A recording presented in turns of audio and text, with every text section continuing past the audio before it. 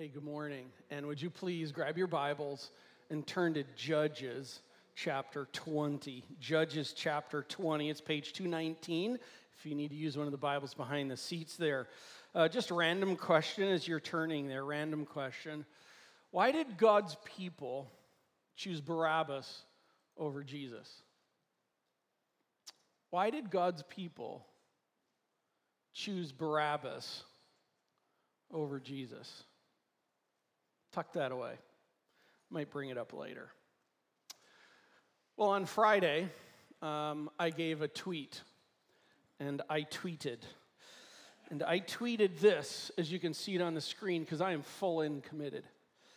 My 2016 Olympic event is this Sunday. That's today. It is preaching the longest text in our Judges series, chapters 20 and 21. In the shortest time of any in the series. Hashtag under 40. Hashtag going for gold. Because every 2.5 minutes over that is a drop in medal. Okay? Now, don't start the clocks yet. I would add a couple hashtags to that, maybe to explain. Hashtag I need it. Hashtag you need it. Hashtag our children's ministry workers need it. Hashtag so let's get at it, right? Okay, so here's the thing. What time is it? Let's start. Hashtag under 40. Well, we are in the final 5 chapters of the book of Judges. We're chapter 17 through 21, and I would call these final chapters the exclamation point to the book of Judges. The first chapters, 1 and 2, are really kind of that introduction. The chapters 3 through 16 is some 350 years of God's people not being who they said they were. And in the final 5 chapters are the exclamation point. I'll be referencing this up on the screen more next Sunday, but those final 5 chapters contain 2 story events in them. The story event 1 is chapters 17 and 18. I just got it marked with Levite number 1. And then chapters 19 through 21 are Levite number 2 in there. I'd summarize the purpose of these final 2 story events, of these final chapters, as I would say it this way. They are highlighting the depravity and tenacity of our brokenness. They're highlighting the depravity. We really saw that last Sunday. If you were here in chapter 19, we saw, and we are going to be seeing today, the tenacity of our brokenness. So the depravity and the tenacity of our brokenness. Now, I just want to let you know, next Sunday, after this, we're going to hit next Sunday. I'm calling it the tenacity of His grace.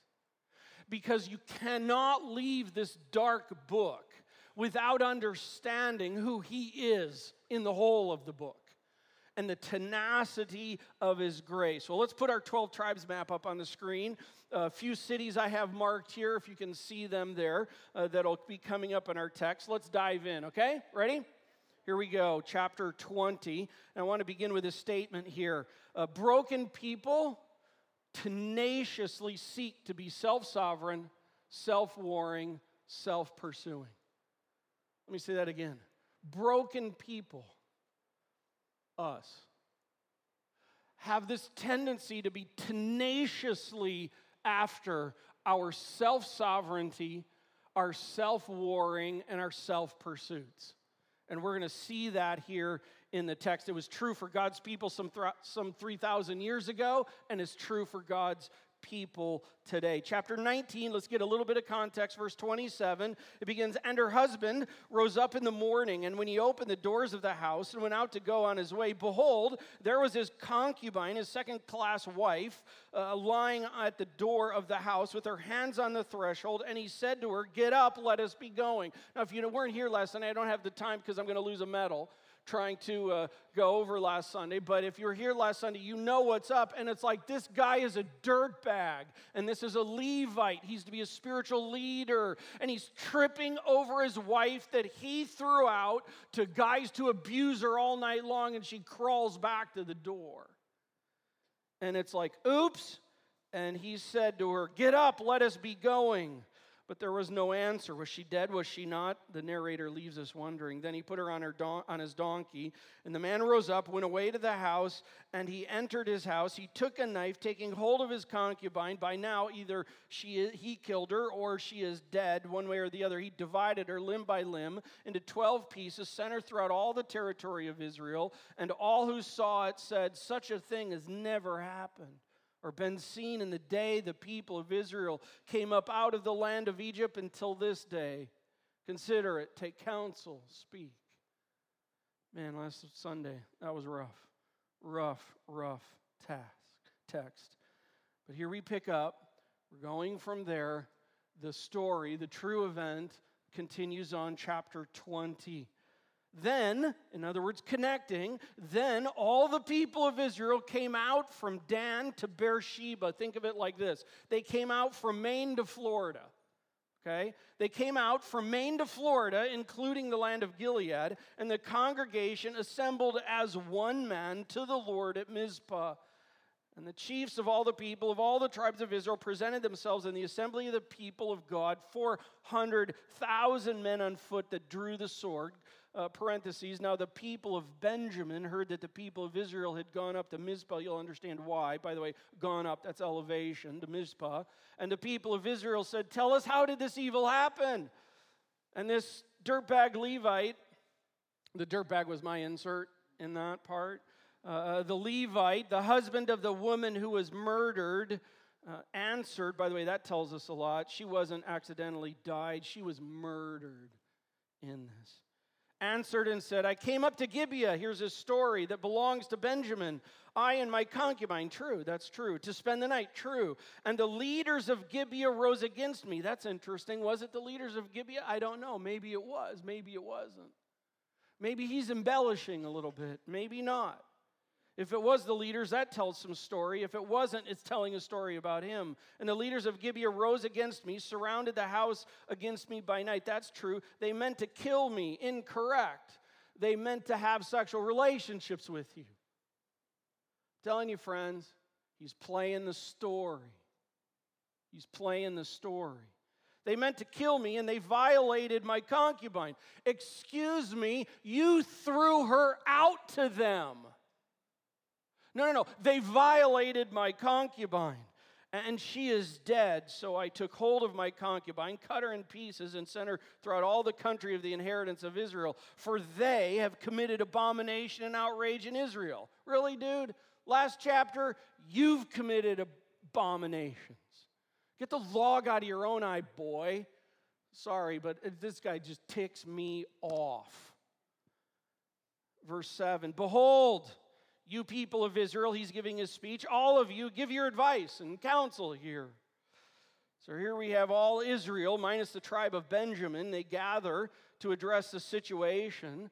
This Levite husband gives a slanted view of his chapter 19 story, and all of Israel unites. Let's keep reading. Verse 8, "And all the people arose as one man, saying, 'None of us will go to his tent, none of us will return to his house. But now this is what we will do to Gibeah. We will go up against it by lot, and we will take 10 men,' and so forth." They get the people. Verse 11, "So all the men of Israel gathered against the city, united as one man." You know what? And you understand the whole book of it, this unity is impressive. Because when else has Israel over the 350 years been unified like this? It's really an impressive thing. They're unified as like one man. That's pretty cool, but it's also tragic. And it's a tragic unity because why did God's people over the last 350 years not unite like this for the Lord and His decree and His call for them?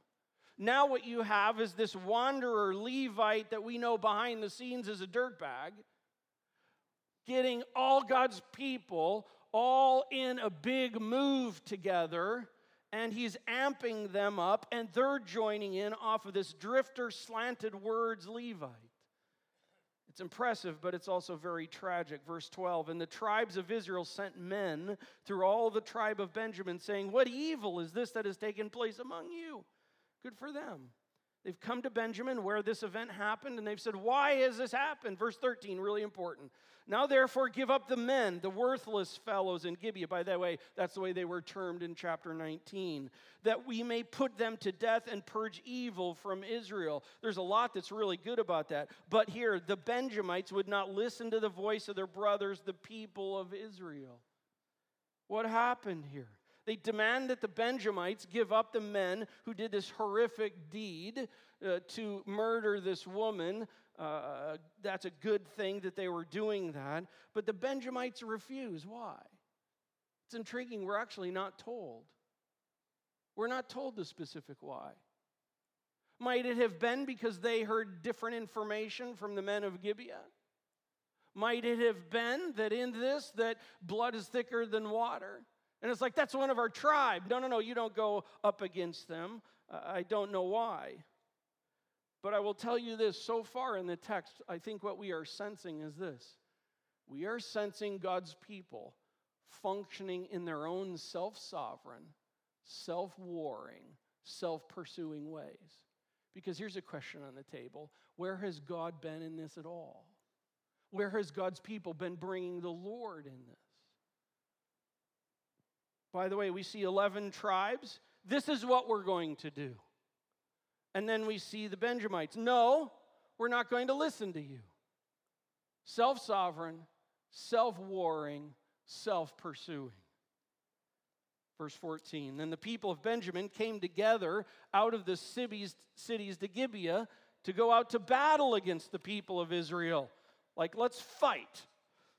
And so the people of Benjamin mustered out of their cities on that day 26,000 men. A little bit more information in there. 700 of them are chosen men. 700 of them are left-handed. By the way, Benjamin means son of right-handed.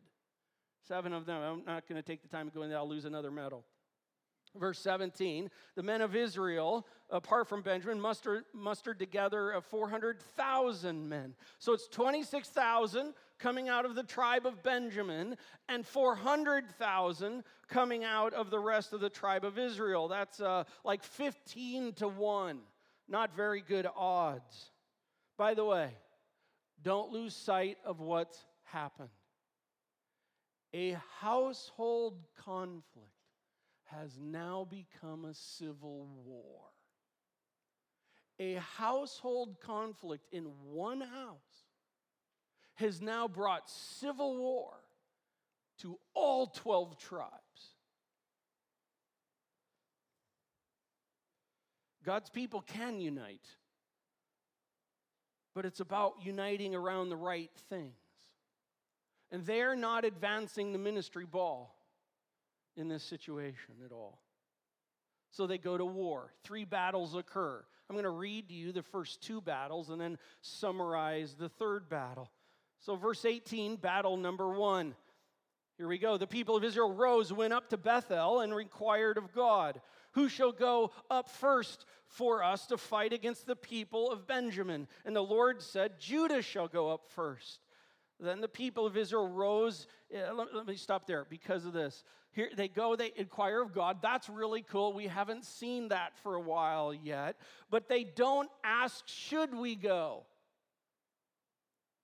They ask, who shall go first? And God gives 2 words in Hebrew. Just 2 words. It doesn't sound like much of a conversation, if you ask me. It doesn't sound like there's much of a conversation going. It's just kind of like, hey, chapter 1, I told you to go first, all the way in Judges chapter 1. And so here he says, in Hebrew, 2 words, Judah go. If you want to put it that way. Verse 19, then the people of Israel rose in the morning and camped against Gibeah, and the men of Israel went out to fight against Benjamin. And the men of Israel drew up the battle line against them at Gibeah. The people of Benjamin came out of Gibeah and destroyed on that day 22,000 men of the Israelites. That's 5.5% of the Israelite army. We're not told anything about the Benjamite army. But the people, the men of Israel, took courage and again formed the battle line in the same place where they had formed it on the first day. Verse 23, and the people of Israel went up and wept before the Lord until the evening. Why? Because they lost. They lost. And so they go up to the Lord and they inquire of the Lord, shall we again draw near to fight against our brothers, the people of Benjamin? And the Lord said in Hebrews 2 words, go up. Go up against them. Friends, this is written in a way for us to pick out some things of what's happening here. There's not much relationship. Battle number 2, verse 24. So the people of Israel came near against the people of Benjamin the second day, and Benjamin went against them of Gibeah the second day and destroyed 18,000 men of the Israelite army. About another 5% is gone. All these were men who drew the sword. Then all the people of Israel, the whole army went up, came to Bethel, and wept. And they sat before the Lord, and they fasted that day until evening, and offered burnt offerings and peace offerings before the Lord, because they lost. Verse 27, and the people of Israel inquired of the Lord, parenthetic, for the ark of the covenant of God was there in those days, and Phinehas, the son of Eleazar, son of Aaron, ministered before it in those days. I'd love to go there, but I can't today. Saying, shall we go out once more to battle against our brothers, the people of Benjamin, or shall we cease? We've lost twice, God. What do we do now? Now I'm liking what they're asking. They inquire of the Lord. And the Lord gives 5 words. The Lord said in English, go up, for tomorrow I will give them into your hand. What an interesting comment. Go up. I will give them into your hand. Battle 3, just verse 29. So Israel set men in ambush around Gibeah. We're in the 3rd battle now. What happens here? Let me summarize this. Israel, they hide a portion of their army around the city of Gibeah. Remember, Gibeah was where all the dastardly deeds took place in chapter 19. And they put their soldiers around there. They put other soldiers to draw the Benjamite army out of the city. So they're like, hey, we're here, come get us. And they all chase after them. And they chase after them. Then the hiding Israelite army comes from behind. They take the city. They light the city on fire. By the way, these are God's people fighting and killing and burning God's people in God's place. And they burn it up. The Benjamites turn around and look back, see their city is burned, realize that they got duped. And then all of a sudden, it's just crush on them. And so they scatter and they run and they flee for the life. But the Benjamite army just gets slaughtered. Look at the end of chapter 20, verse 46. So all who fell that day of Benjamin were 25,000 men. How many men did they have? 26,000. So these are round numbers. 25,000 men who drew the sword, all of them men of valor. Verse 47, but how many turned and fled? How many? 600. 600 remained in the wilderness. Verse 48, and the men of Israel turned back against the people of Benjamin, struck them with the edge of the sword, the city, the men, the beasts, all that they found, and all the towns that they found they set on fire. 600 men of Benjamites got away. Everything else is taken out. By the way, important note in verse 35, midway through there, and the Lord defeated Benjamin before Israel. I'm going to note the narrator gives no information on why God did what he did. And I want to pause on that just for a moment. Why did the Lord have the Benjamites beaten? Why did the Lord allow this whole thing to go? Well, I think one is to say that, well, God's bringing judgment on them. But I want to note there is nothing telling us exactly why God did what God did. There's a lesson in this. Friends, it's often in our why questions that we become self-sovereign, self-warring, and self-pursuing.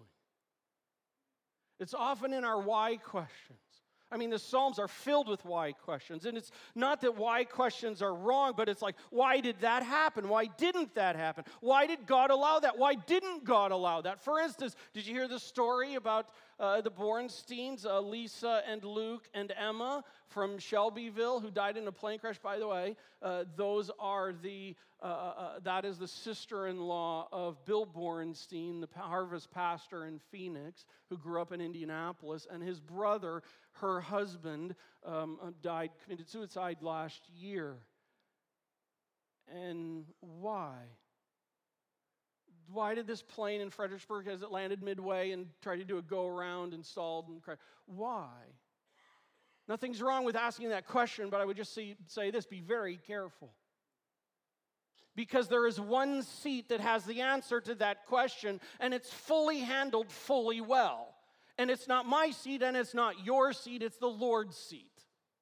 And when we enter into sometimes, like, why did God do that? I don't get that. I can't put the pieces together. I'm just saying, listen, ask the question, have the conversation, but do it very humbly, very carefully, because that's the point where we begin to move into being self-sovereign, self-warring, and self-pursuing people. And the text doesn't tell us. I will just say this, his ways are higher than our ways. And I'm good with that, even in the hurt, and even in the questions of why. He's got it. He's got it. Chapter 21. First 2 laps are completed and we're right on time. Chapter 21. Verse 1. Kind of a parenthetic information. Now the men of Israel had sworn at Mizpah, not one of us shall give his daughter in marriage to Benjamin. Okay, at some point in time, the 11 tribes made this vow. Out of anger, none of us are going to give our daughters in marriage to any of the Benjamites. Just tag that away. Verse 2. And the people came to Bethel and sat there till evening before God, and they lifted up their voices and wept bitterly, and they said, O Lord, the God of Israel, why? Why has this happened in Israel, that today there should be one tribe lacking in Israel? Boy, we could have an interesting conversation with that, because one side you could say, because God told them to go, and God won the victory. On the other side of it, you could answer that by going, you knuckleheads, it's because you're not even doing what God has asked you to do and be. You're fighting each other. What's the deal? It's almost like they are thinking God is the one who messed this up. And may I bring in chapter 17, 18, and 19. Exclamation point. These guys are off with the Lord.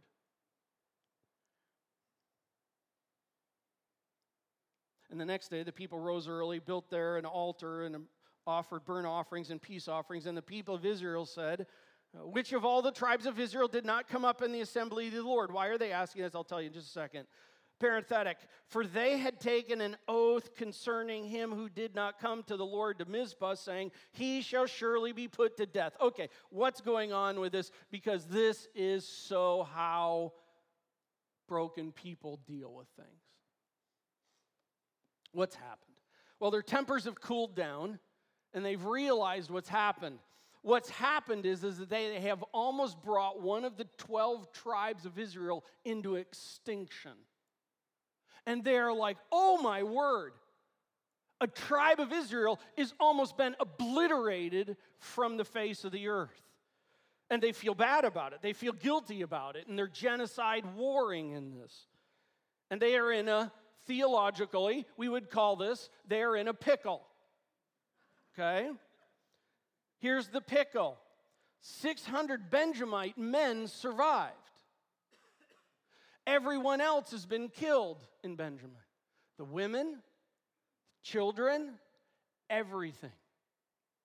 And they made a vow that they would not give their wives to a Benjamite. And no. They can't go back to Leviticus and see that Leviticus says how to get out of a rash vow. No. Just like Jephthah. No. You don't do that. You connive your way. You figure out your own self-sovereign, self-warring, self-pursuing way. So they have a meeting here.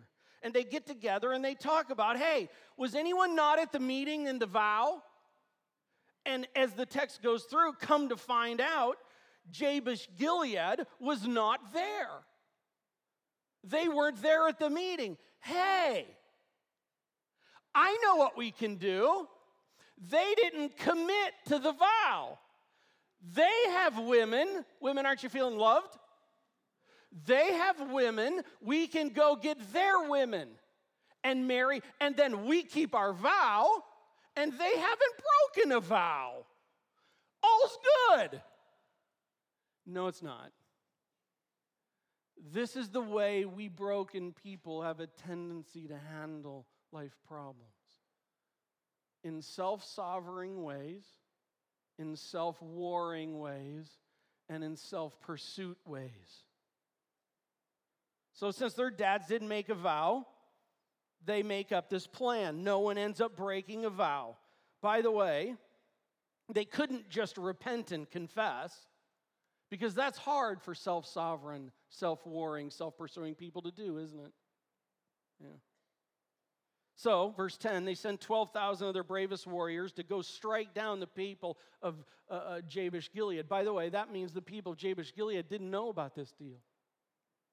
And so they go up and they wipe them out, including the women and the kids, except they keep the young unmarried virgin women there. Let's call it this. They kidnapped them.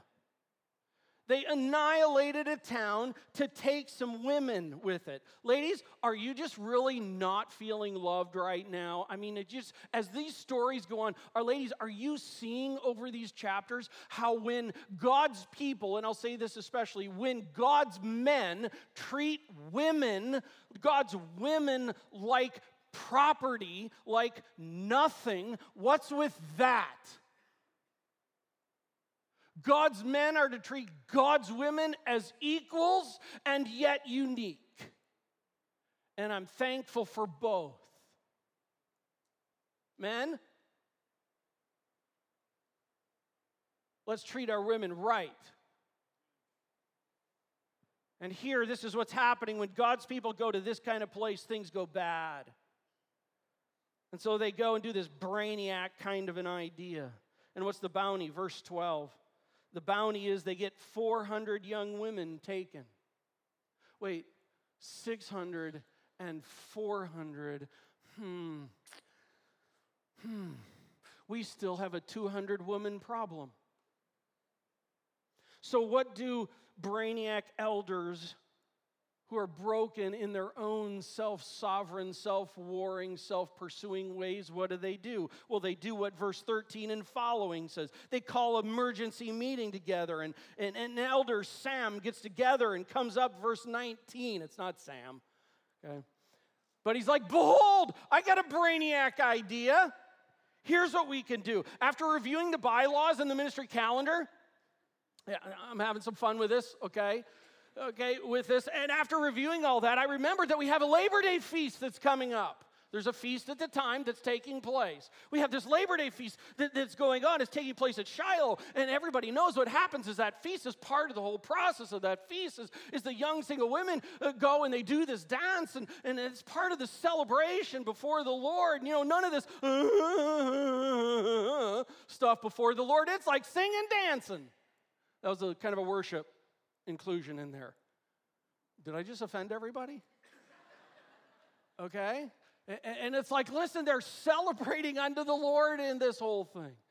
And what they know is what we can do when that event takes place and the women are dancing on it, we can have Benjamite men out in the field and they can take the women. Yeah.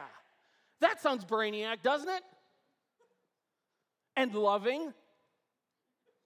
Oh, and by the way, here's what we'll do in it.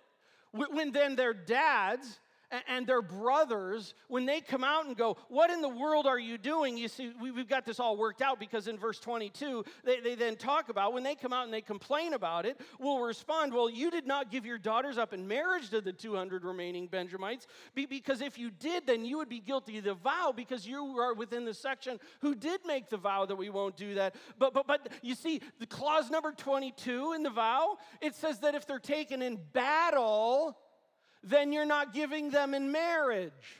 So this thing with the Benjamite men hiding, that's a battle. And so you're good, and we're good, and we got all the women we need for these 600 remaining men. Brainiac, huh? Where's the elder at that meeting? That was like, excuse me, but before the Lord, I have a real problem with this.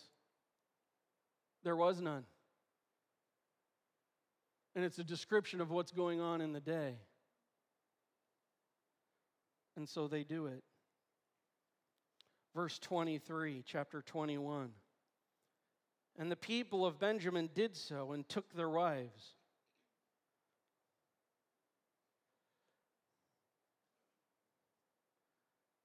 Ladies, are you just not reading? Again, I'm just going to say it one more time because I think men have to hear this. Are you just not feeling like a piece of property that you can just be hauled off? What's with that? And these are God's people. Shame on God's men for this kind of garbage. That's not the way God's men treat God's women. That is not the way God's men treat God's women. And I'd really appreciate like an amen right now. And so they went and they took their wives according to their number from the dancers whom they carried off. Then they went and turned to their inheritance and rebuilt the towns and lived in them. Isn't it just like, and everything's great? Verse 24.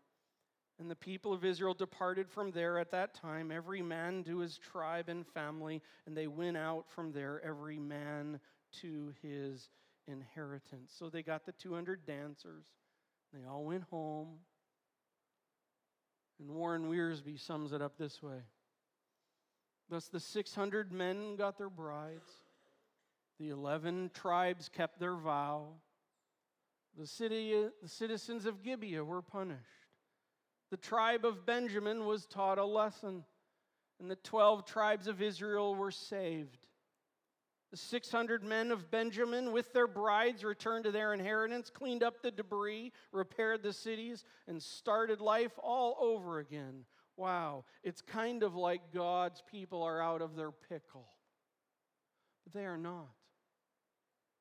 They are not. Look at the last verse of the book of Judges. In those days, there was no king in Israel. Everyone did what was right in their own eyes. Every one of God's people were doing what was right in their own eyes.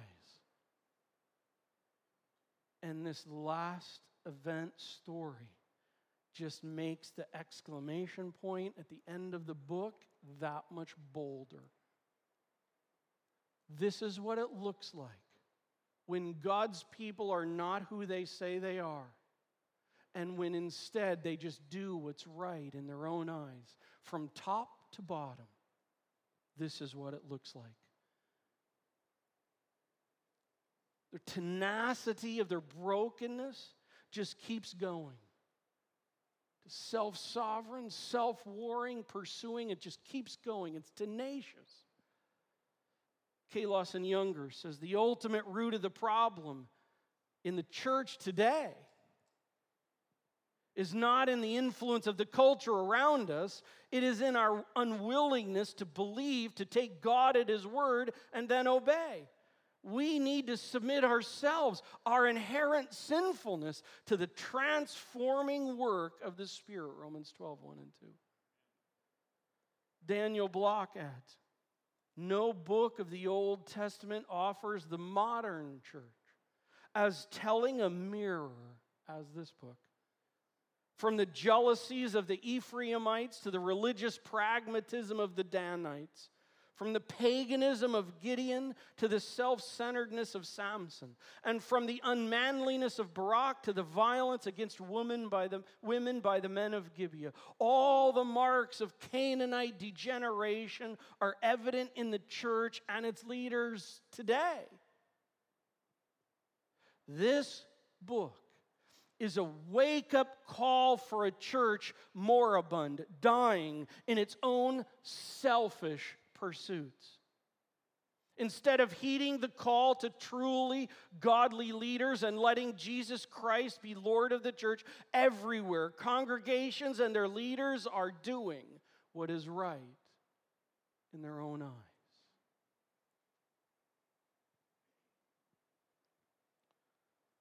Friends, we tend to have this thing about us that we look around and we see the reality of the degeneration of our culture and the degeneration of our politics and the degeneration of our education and the world events and so forth. And we think that those are our greatest enemy. The book of Judges is a wake-up call. And it's saying this: we can be our own worst enemy. The book of Judges is a picture of God's people being their own worst enemy. I mean, we just see the tenacity of their brokenness. And if we are going to be who we say we are, we have to begin to be at this place of an understanding, of a seeing, of a recognition, of a humility within all of us, of the depravity and the tenacity of our own brokenness. I'm not talking about people out there. I'm talking about a person right here, and I'm talking about people right here. We have to come out of the book of Judges with a sense of, oh my, the depravity and the tenacity, even as a redeemed person in Christ within me. Saved in Christ, but still bent towards wanting sin. Still bent towards wanting to be self-sovereign. Still bent towards wanting to be self-warring. Don't worry about it, I'll take it and make it right. Bent towards our own pursuits. And God is saying, come people. I want a humble people who see the tenaciousness of their own depravity and brokenness, and I can use you. The Lord loves people who are broken. He died for them. And next Sunday, we are going to see the tenacity of His grace is far greater than any of the horrific brokenness of you and I. There's hope. But we have to see our brokenness. By the way, why did they choose Barabbas over Jesus? Why did God's people choose Barabbas over Jesus? Because by choosing Barabbas, they could continue to do things the way they wanted, the way they saw, and the way they desired. But if they chose Jesus, He was one who said, I am sovereign, I am warrior, I am pursuer. Submit to me. And they didn't want that. They wanted self-sovereign, self-warring, self-pursuing ways. And so they chose Barabbas. It happened in Judges. It happened in the New Testament. And it can happen today. Let's see the tenacity of our brokenness and come back next Sunday and let's answer it with the tenacity of His grace. Okay? Can we do that? Amen. By the way, what time is it? Gold medal! Lord, we can have fun even amongst the depth of this, but the only reason we can celebrate things and have joy and hope in things, because the reality of the brokenness of who we are, it is deep, it is wide, it is total depravity. It is to a place to where when we see Isaiah in chapter 9 coming before you, the throne, he falls before you as though he's going to die. We see John in Revelation chapter 1, one of the apostles, one redeemed in Christ. He falls before you and he thinks he's going to die. Why? Because of your grandness and because of his not grandness.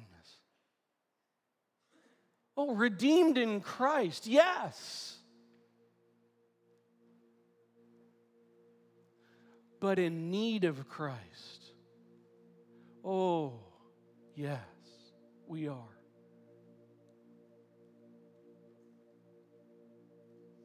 So, Lord, I just pray we would have this moment here of soft hearts before you, of tender hearts before you, hearts willing before you just to admit the brokenness of us, to even maybe reflect back on this last week and see the reality of our self-sovereign, self-warring, self-pursuing ways. And this would be a great time to confess and to fall face down before you.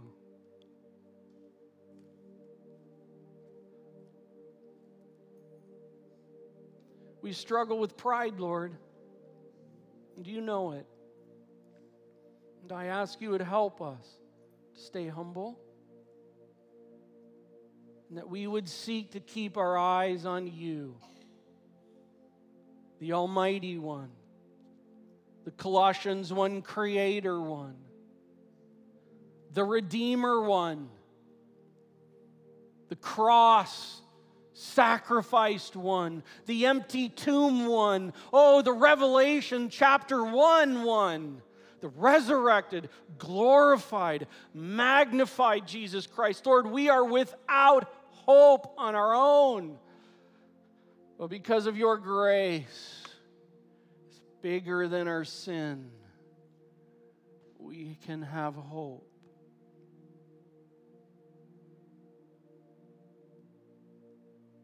God, just as a church, as we seek to advance the ministry ball in our depth with you, and Lord willing, even in our breadth with you, just because we want more to be worshiping you and knowing you.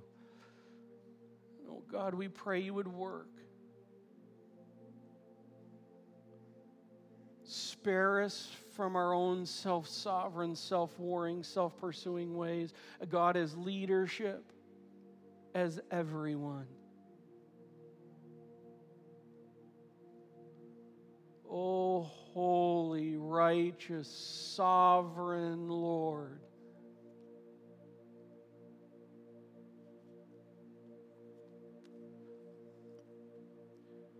You are. In Christ's name we pray. Amen.